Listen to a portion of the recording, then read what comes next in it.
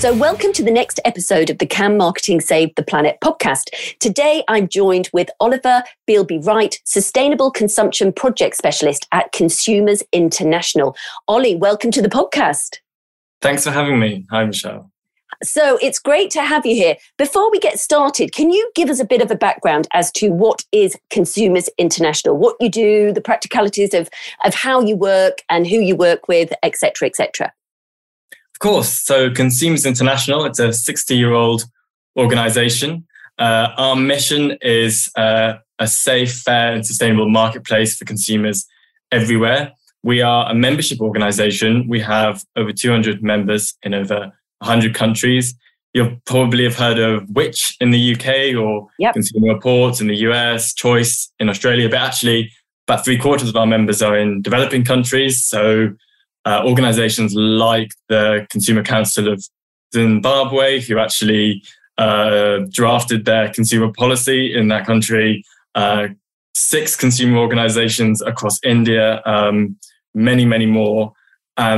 These are all organizations dedicated to defending the rights of consumers in the marketplace. So the way we use the word consumer is maybe a little bit different from the kind of consumer is king idea. We see consumers as an actor in the marketplace with both rights and responsibilities.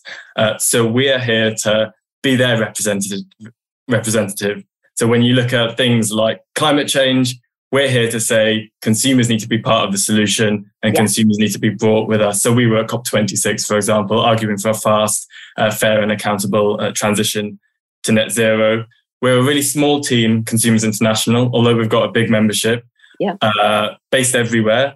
And we're sort of hyper generalists. We do advocacy, we do research, insights, we do campaigns like the World Consumer Rights Day campaign every March. So that's a quick snapshot of a really small but ambitious team.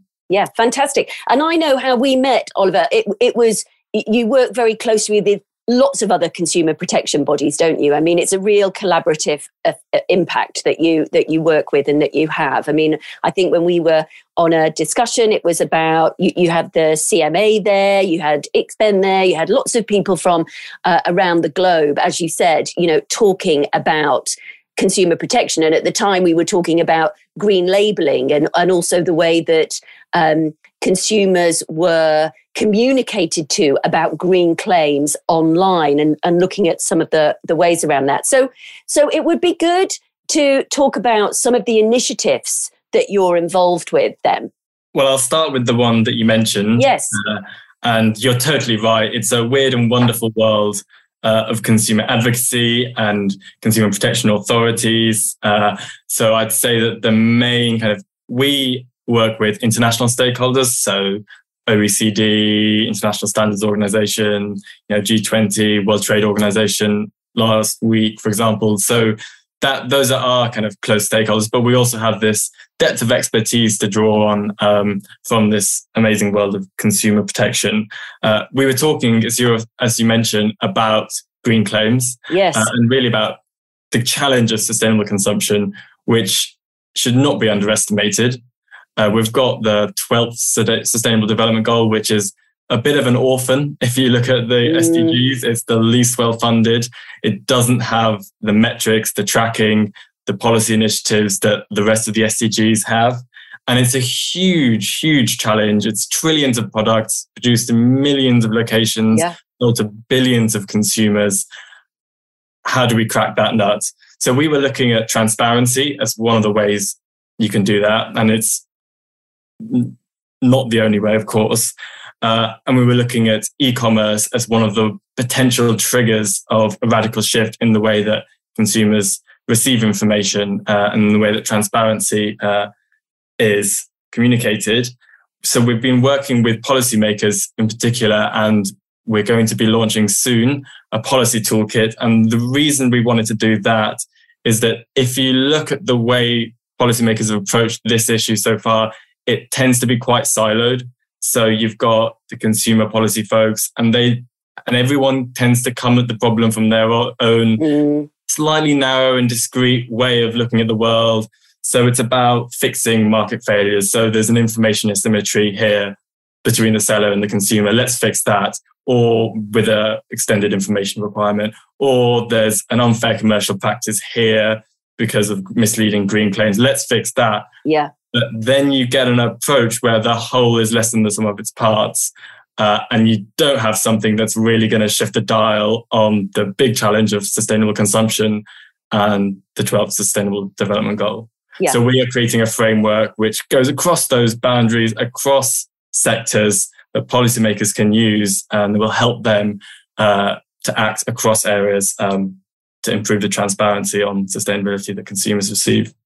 Fantastic. And of course, that SDG number 12, that responsible consumption, is the one that we really see as being something that marketers need to be almost champions of. That is that one of the SDGs. Yes, of course, climate and various other aspects may fall into the aspect of what we're all doing. And some of those SDGs may be more aligned to different businesses because of the nature of what it is that they do.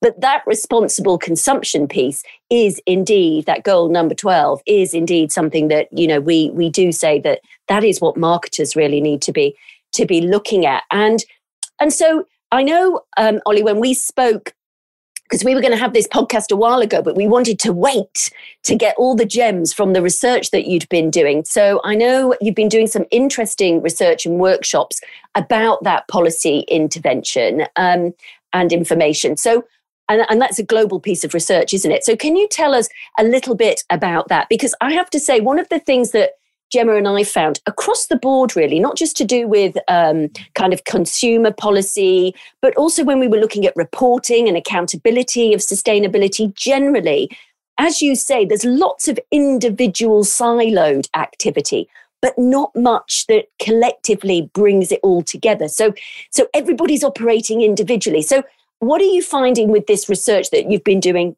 globally to help create this more global position? That's totally right. And we're looking across 8 areas, which we hope ticks most of the boxes in terms of getting a whole systems approach to this issue. So we're looking at extending information requirements to consumers. So things like mandatory environmental labeling. We're looking at identifying the different actors and allocating responsibilities and liabilities, because it's so complex in terms of gathering data, assessing it, the methodologies you use, and then presenting that to consumers. There's a whole information life cycle alongside the product life cycle that you've got to get a handle of. So we're thinking with policymakers about how they can do that. We're looking at e-commerce and the digital environment and where digital nudging can help sustainable purchasing, but also where the risks are there, and there are many. We're looking at environmental labeling and how those schemes can be made more reliable and tighter. And then we're looking at greenwashing and the huge issue of misleading green claims and then all the different actions. And here I'd say that strength really is in diversity in terms of tackling this problem, because there's so many different sides to it. And then there are 3 other actions which are needed to support those kind of interventions.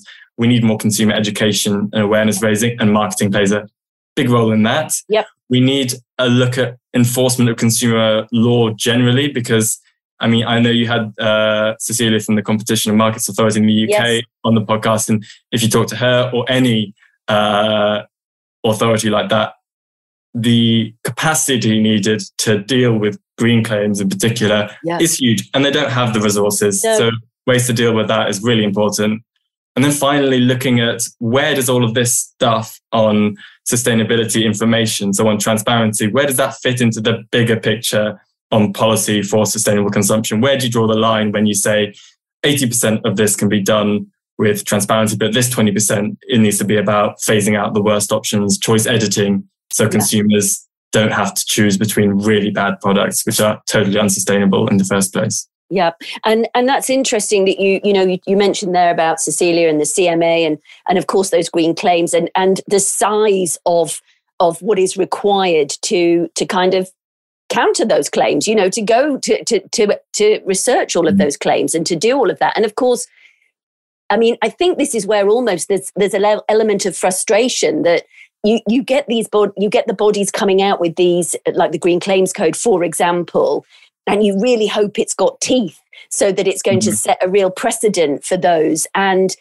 send some real warning signs out into industry to say that, change behaviors and do this. But of course, if we don't see those claims being enforced, then of course it almost gives industry a kind of carte blanche to carry on, doesn't it? Without any enforcement. So it's a real challenge. You would like to think that organizations are just going to do the decent thing and not have to be enforced upon, but rather see those claims as something that just help them to re-engineer and reposition what it is that they do, so that they can be transparent and that they can be, because I'm sure there are certain claims. I mean, I've seen some examples where organizations didn't even realize that they were greenwashing. Yes. I was about to say that. I mean, it's in defense of, businesses who are trying to do the right thing. It's not easy. And one of the trends, and I think you're kind of alluding to it, is the creation of these kind of principles-based guidelines. And it's not just the UK. You think about the Netherlands, their Authority for Consumers Markets, but also all across the world, from Colombia, Argentina, there are these kind of guidelines being created. And it really does, it's not the end of the issue, having a principles-based guideline. The good thing about principles, I mean, the advantages are fairly obvious in that they're more flexible, in that you can read the CMA's Green Claims Checklist or the Dutch authorities' rules of thumb in a minute, and marketers can understand that quickly. But is that enough to be able to really know whether a claim is going to be okay or not? And then the same for the consumer authorities, because they're not experts on environmental science. So are they able to enforce these principles when there's so much room for interpretation? And I'll give one example, which is the Higg Material Sustainability Index. And you probably have seen the trouble they got in with the Norwegian Consumer Authority in terms of using annual.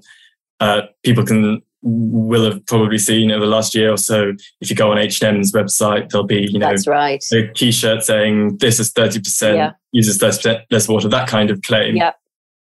But actually, they're doing the right thing on lots of bases. They're using LCA data.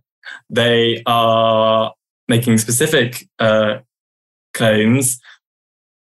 The issue if you look at the Norwegian Consumer Authority's guidelines, there's not one when you think they're really missing this, but it's when you get into the detail and you think, oh, and the crux of this issue was the use of global averages data within the life cycle assessment. And that's a really technical, nitty-gritty details problem. How can a marketer know exactly where the use of global averages data is justified, where it's not, especially with the best data that's out there at the moment? That's a real issue. And I think this just shows that there needs to be much more collaboration between businesses and marketers on the one hand and consumer authorities. And I think that's what's happening now with the Sustainable Apparel Coalition and the Norwegian Consumer Authorities and other authorities. And that shows the kind of model that we need to keep working this out. And we're on a journey to try and understand how these principles need to be put into practice and what kind of data is needed, what kind of context is needed, and so on. Exactly. And you're right. We are on a journey, and it is a relatively new journey, isn't it? And so I suppose it is a little bit like sorting this out as we go, bringing all of these enormous entities around the world together. I know when we were speaking, I mean, there's over something like 460 different green labels, for example, isn't it? And some of them don't mean anything, some of them do. So how does a consumer actually know what to trust, what not to trust? And I think a lot of it, as you said, is like the Green Claims Code. Marketers can look at those 6 key principles. There are other principles that are pretty simple. There are others. Is it the ICC ones I was looking at? And that goes on for pages and pages. Good. They're very good. They're very detailed. But as a marketer, my goodness, I mean, you'd need to go on a kind of training course just to understand what that means for your organization. So are we Is that what's going to be required? That's a good question. I like the ICC's one because it goes into specific terms. Yeah. Which I think is, as if you were a marketer, I imagine would be, and I'm interested to hear what you think. Yeah. I imagine is helpful because principles are good, but then they leave so much space for interpretation. So saying, well, with the science as it is, this kind of saying the words climate neutral is dodgy for this and this and this reason. That's actually really helpful. So those term-specific guidelines, I think, are great. And again, it's an issue that consumer authorities really don't have the capacity or the in-house expertise to be able to produce massive guidelines. But then there's also the issue, as you mentioned, that if you have to read that every time you make a green claim, then you've got a problem. So it's about education and upskilling marketers. And I don't think there really is a shortcut there. One shortcut, for example, if you look at the French climate law, is legislation that bans specific terms or types of marketing, for example, fossil fuel advertising. That's a step in the right direction and gets rid of the worst cases, but that still leaves a lot of space where there is no simple shortcut. And we just need, and marketers, and this is why the work that you're doing is so important, marketers need to get into the nitty gritty and learn about life cycle assessments and how they're used and their limitations as well as their advantages.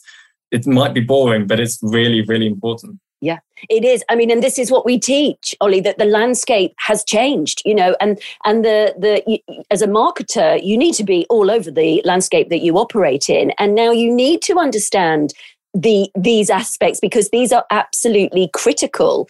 And as custodians of the consumer, you know, as marketers are, it's important that we do know that detail. I think, again, it's just, it's like everything, isn't it? It's like, as you say, we're coming into this and it's changing. It means that the profession has to change. We have to keep up. We have to be ahead and we have to understand what this new landscape is that we're operating in so that the things that we are talking about, the things that we do can be truthful, can be transparent, and we're not going to run into hot water about those things. It's naive to think that we never need to stop learning, really, as people on the planet, never mind just marketers. So of course, it's an important part of how we continue to learn.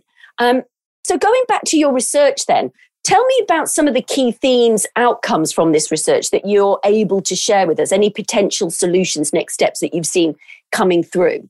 I'm trying to think of one or two that I can highlight in particular. So we did a really large literature review with the International Institute for Sustainable Development, which were helping us with the research, looking at, for example, the advantages and benefits that e-commerce and digitalization brings, but also the risks, looking at greenwashing and its effects on consumer trust. And you won't be surprised to hear it's not good. No. And then we did a policy review across 8 different jurisdictions to really see what's the state of play, what is the kind of overall direction of travel, which, as you'll probably know, it's about product level claims, more regulation of those. It's about using LCA potentially to substantiate those claims in a standardized methodology. It's about tighter regulation of eco-labeling. And we think these are all good, but then there is some argument that dismisses some of the information, that there's a risk that consumers will only receive information about the less important things and not about the really important things. Yeah. And this again is where marketing comes in. We need to be telling the bigger stories and thinking about what does a net zero consumer journey in 2050 look like. I don't think anyone has the answer to that yet, which is why there is a risk that we throw the baby out with the bathwater here. So that's one of the really key issues that we've been grappling with, is how do we support these efforts to clamp down on greenwashing and extend consumers' right to information, whilst also making sure that especially SMEs and small businesses doing the right thing are able to communicate the bigger story, because that's real area where we need more work. The second point I would say is about e-commerce. And this is both where there's the biggest opportunity, but also where there's the biggest risk. If you think about AI and micro-targeting and personalized messaging, that has a huge potential to promote sustainable purchasing in digital environments, but it also has really big risks. To name two, one is around consumer agency and transparency, and there are no kind of agreed guidelines on how transparent digital actors need to be on the nudges that they are using for consumers. And this is a really tricky question, because actually research shows that it's the dark nudges, the ones that consumers aren't aware of, that are more effective. So how can we guide businesses into using digital nudging effectively whilst also using it ethically? So transparency is a really big issue around that. And then, of course, there are issues around data protection and privacy with any kind of use of AI and consumers' data. So that's another thing that we need to be aware of there. Yeah, I mean, it's interesting because it's a real, when you try as a consumer to make the right choices, you want it to be easy, don't you? You want to trust that if you see something that you think, yeah, that I'm making the sustainable choice, that is what I am doing. And there's not many online areas. I mean, I think I highlighted to you some time ago, I found that Boots actually had a drop down in their menu hidden away somewhere. You know, it wasn't in the main menu. It was in the depths of their menu that actually then had literally maybe a page of sustainable products. And I'm sure they probably have more sustainable products on their shelves than were actually listed in that online directory. So I suppose it's a case of the actual retailers also becoming more responsible and selling well, and making it easy, but also ethically responsible for how those for how we as people find those products, so that we're making the right choices, or we're making choices that we genuinely want to make. Another question I have for you around that, Ollie, is another thing I shared with you, was what the guys, we had Adam from wherefrom.org on here. I don't know if you managed to have a look at what they're doing, but they're almost like a TripAdvisor for sustainable products. So rather than being dependent on the retailer, rather than being dependent on the site or the brand or the organization showcasing and being ethical and being responsible about their products, they're actually getting people, the consumers, involved by rating how sustainable they find that product to be. So that actually every product has a score, and therefore you can see this score. Now, those scores at the moment don't translate to anywhere kind of uniform, but you can go on an app, you can see a product, and what Adam was talking about is that those scores will in the future hopefully be in the supermarket. So we can see what that sustainability score looks like. What's your view about something like that? How game-changing could that be? I think that's a really cool model. We'll definitely look at that in more detail. I think it speaks to the importance of the kind of use phase in sustainability, how long products last, how easy they are to reuse, how durable they are, how modular they are, how repairable they are. All of these things are increasingly important as we try and move to a circular economy. And there, we really don't have the data. And so where's the data going to come from except for the people using those products? Yeah. So that makes a huge amount of sense to me. I think there's lots of interesting startups and folks working who aren't, huge FMCG brands with access to lots of data. And they're trying their best to try and do, for example, data scraping from lots of different sources to come up with scores. If you could think of Finch, for example, or the Green Consumption Assistant in Germany, these are really promising innovations. Or, for example, Good On You, which has been working for quite a while in the fashion sector. And here it's about brands being transparent, not only to consumers, but also to these actors. Because, for example, Good On You, if they're not transparent and brands aren't transparent and they don't have the data, they're off, aren't they? They're off. And they're off the platform. So it's really important that that's aspect of I guess the innovation landscape isn't forgotten. And that's one of the risks, to go back to the policy interventions we've been looking at. It's one of the risks we see in the direction of travel at the moment is that you do throw the baby out with the bathwater, and these innovators aren't able to do what they're doing, which would be a shame, because it really is changing the kind of landscape of the type of information that consumers receive. Absolutely. And it almost seems to make sense that you'd be working with these innovators to bring along the data and the insights that they are tangibly seeing and having, and what is going on in the day-to-day kind of rhythm of how this plays out with real-world consumers into how some of those policies are created. So therefore, it's not policy enforced down. It's actually a living, breathing, more agile element that makes more sense, doesn't it, than kind of like this is the fixed policy. No, look at this is how it works in the real world. How can we be melding this together so that it actually becomes something that is genuinely useful and usable for consumers? So I think there's a great opportunity to be, we always talk about, goal number 17 of the UN SDGs is indeed partnerships. And so I do think that partnerships and sometimes unusual partnerships are what it's going to take to really drive some of these innovations and solutions that we require. Absolutely. And unusual partnerships, that's really kind of what Consumers International, we represent all of our members, but we try and push them to be more innovative. And there is sometimes a reputation that the consumer protection folks are not on the side of innovation, but we have to be on the side of innovation. We're the ones saying that sustainable consumption is a basic right for consumers, which it is. Yeah. So we need to be part of the innovators who are making that happen. So totally on unusual partnerships, agree. Wanted to come back to what you said on retailers. I think that's really interesting about their role, especially online retailers. And you mentioned Boots as well, having a kind of sustainability subpage.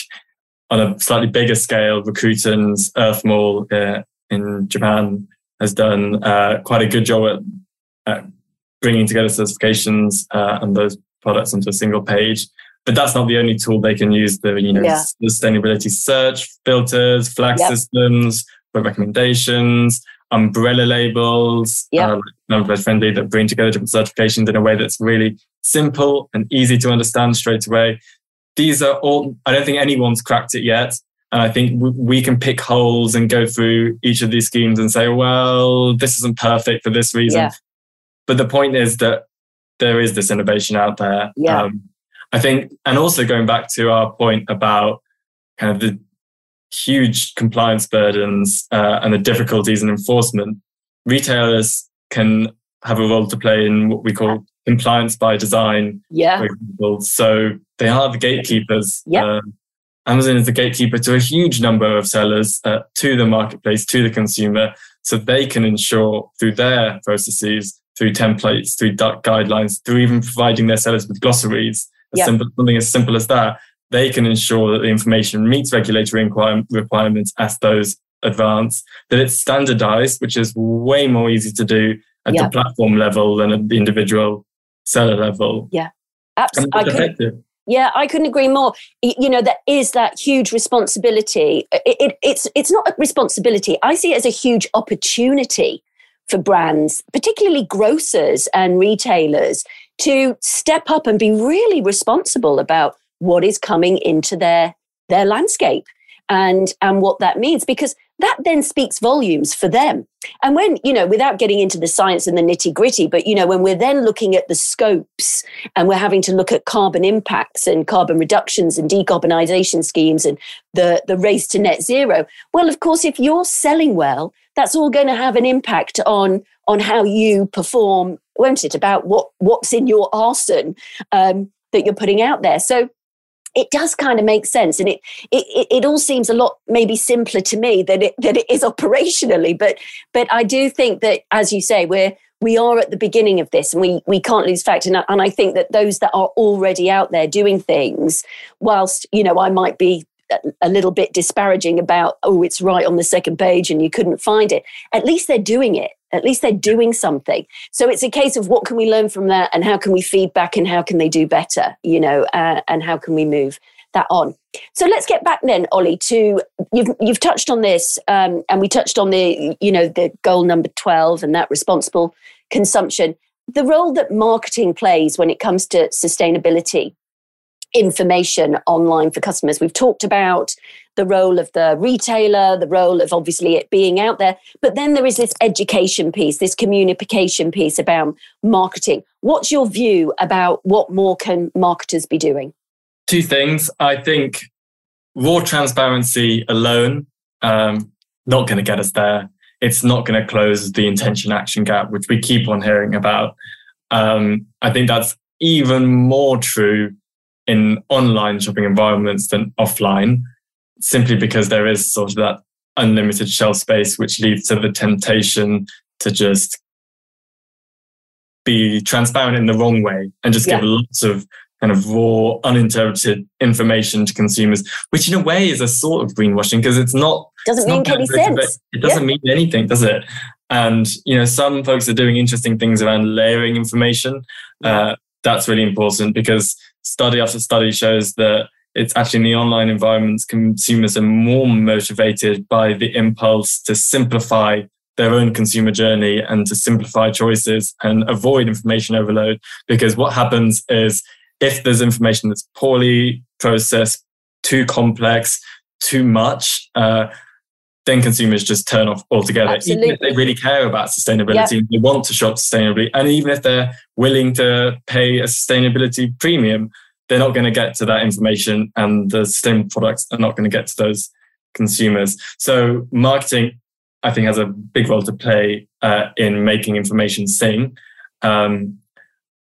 Should have probably mentioned at the beginning, we are co-lead of the UN One Planet Network's Consumer Information Programme, which is the sort of base for most of our work in this area. And that's an amazing multi-stakeholder group from, stalwarts from Type 1 eco labels that have been doing this for 40 plus years to small startups like Avoco, to big brands like Philips, to policymakers like the French and Chilean environment ministries. It's that amazing kind of depth and breadth of experience that we need to bring to this. But I think one thing that we keep coming back to with that group is the role of marketing. So it'd be great to have marketers join that group. And if anyone listening thinks, that sounds like an interesting group, get in contact with us and have a look at the website. It's called the Consumer Information Programme, because I think making information sing is so important. And then it comes back to what we were talking about before, about the big systems changes we need to meet net zero, to transform our food systems, for example, and to tell those bigger stories, which a single eco-label or certification can never do on its own. Just to give you one example, one thing that we're excited about is what they're doing in France around creating mandatory environmental labelling, and they've started in the food sector.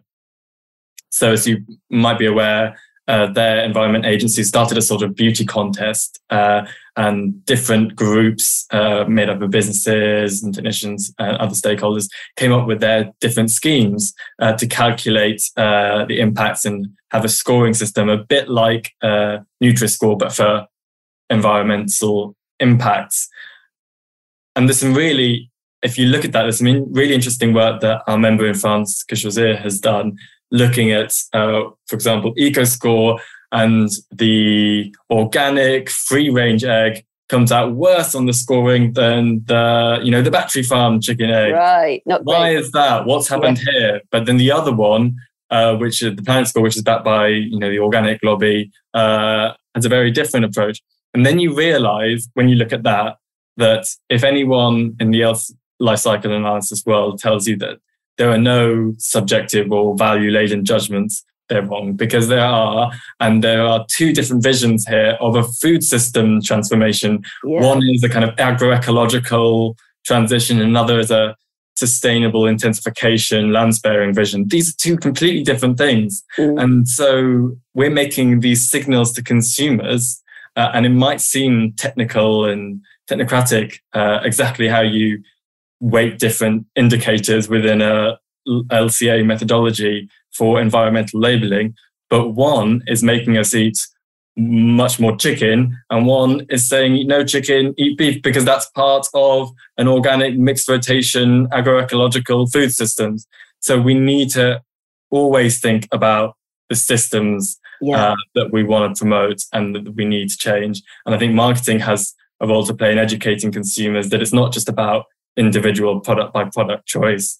It's about that bigger picture as well. It absolutely is. And I going back to that idea of the communications and making things sing, I think there's a lot of, I was looking at, I was contacted this week and I was speaking to an organisation. I won't say what it was that they do because I don't want to embarrass them, calling them out on the podcast, but and they have this, they do a really great job. They're a really lovely, sustainable business.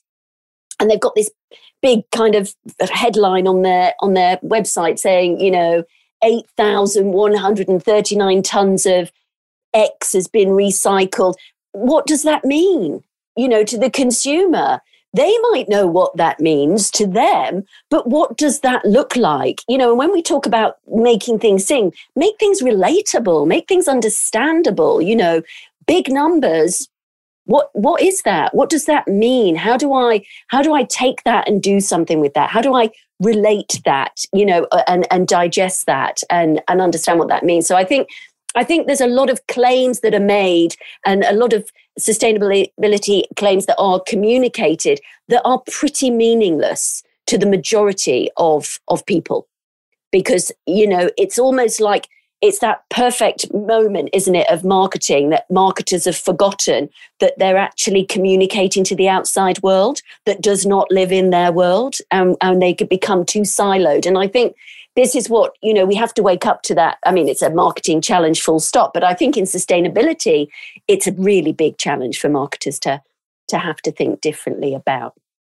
Totally agree. And if you're thinking about policy interventions, environment agencies tend not to have a marketing department. So they don't know how to communicate to consumers.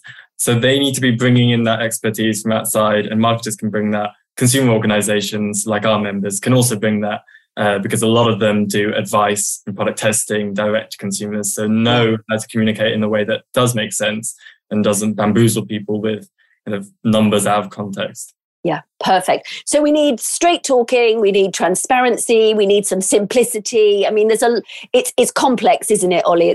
We're not going to get there, but we're on that journey. It's happening. You've got your organizations, like you say, bringing together lots of unusual partnerships to kind of crack some of these challenges as we move forward. So as we do with all of our podcast guests, we like to ask 3 quick fire questions to round up the show. So my first question to you, Ollie, is, can marketing save the planet? What's your view on that? Yes, not alone, not without some help, but yes, I think marketing can save the planet. And I think it's really easy to be cynical. And I come across this all the time, and people who say, and not just marketing, but information in general, communication in general, and say, you can't really blame them, because if you look at, the 450 different green labels and the total wild west of greenwashing that's out there at the moment, and they say, well, really, how is communication to consumers and putting it all on their shoulders going to change anything? We need governments to act, and we need businesses to clean up their supply chains. And I totally agree. Yeah, we do need that as well. Yeah. We need that as well. But there's only so much that we can't have, a government telling clothes manufacturer exactly which inputs they're going to use, where they're going to do it, what process they're going to use to make every single T-shirt. There's only so far that eco-design measures and phasing out the worst options. And these are all things that we argue for strongly and advocate for through our members all the time. Yeah. There's only so much that can do. And there's always going to be that gap where informed, conscious consumer choice is what's driving the conversation. And whilst we wait for those kind of policy measures, this is pretty much all that's driving the conversation in lots of sectors. So yes, can save the planet and needs to save the planet. Fantastic. Good answer. So Next question is, what do you hope business looks like in 10 years' time? Tricky one.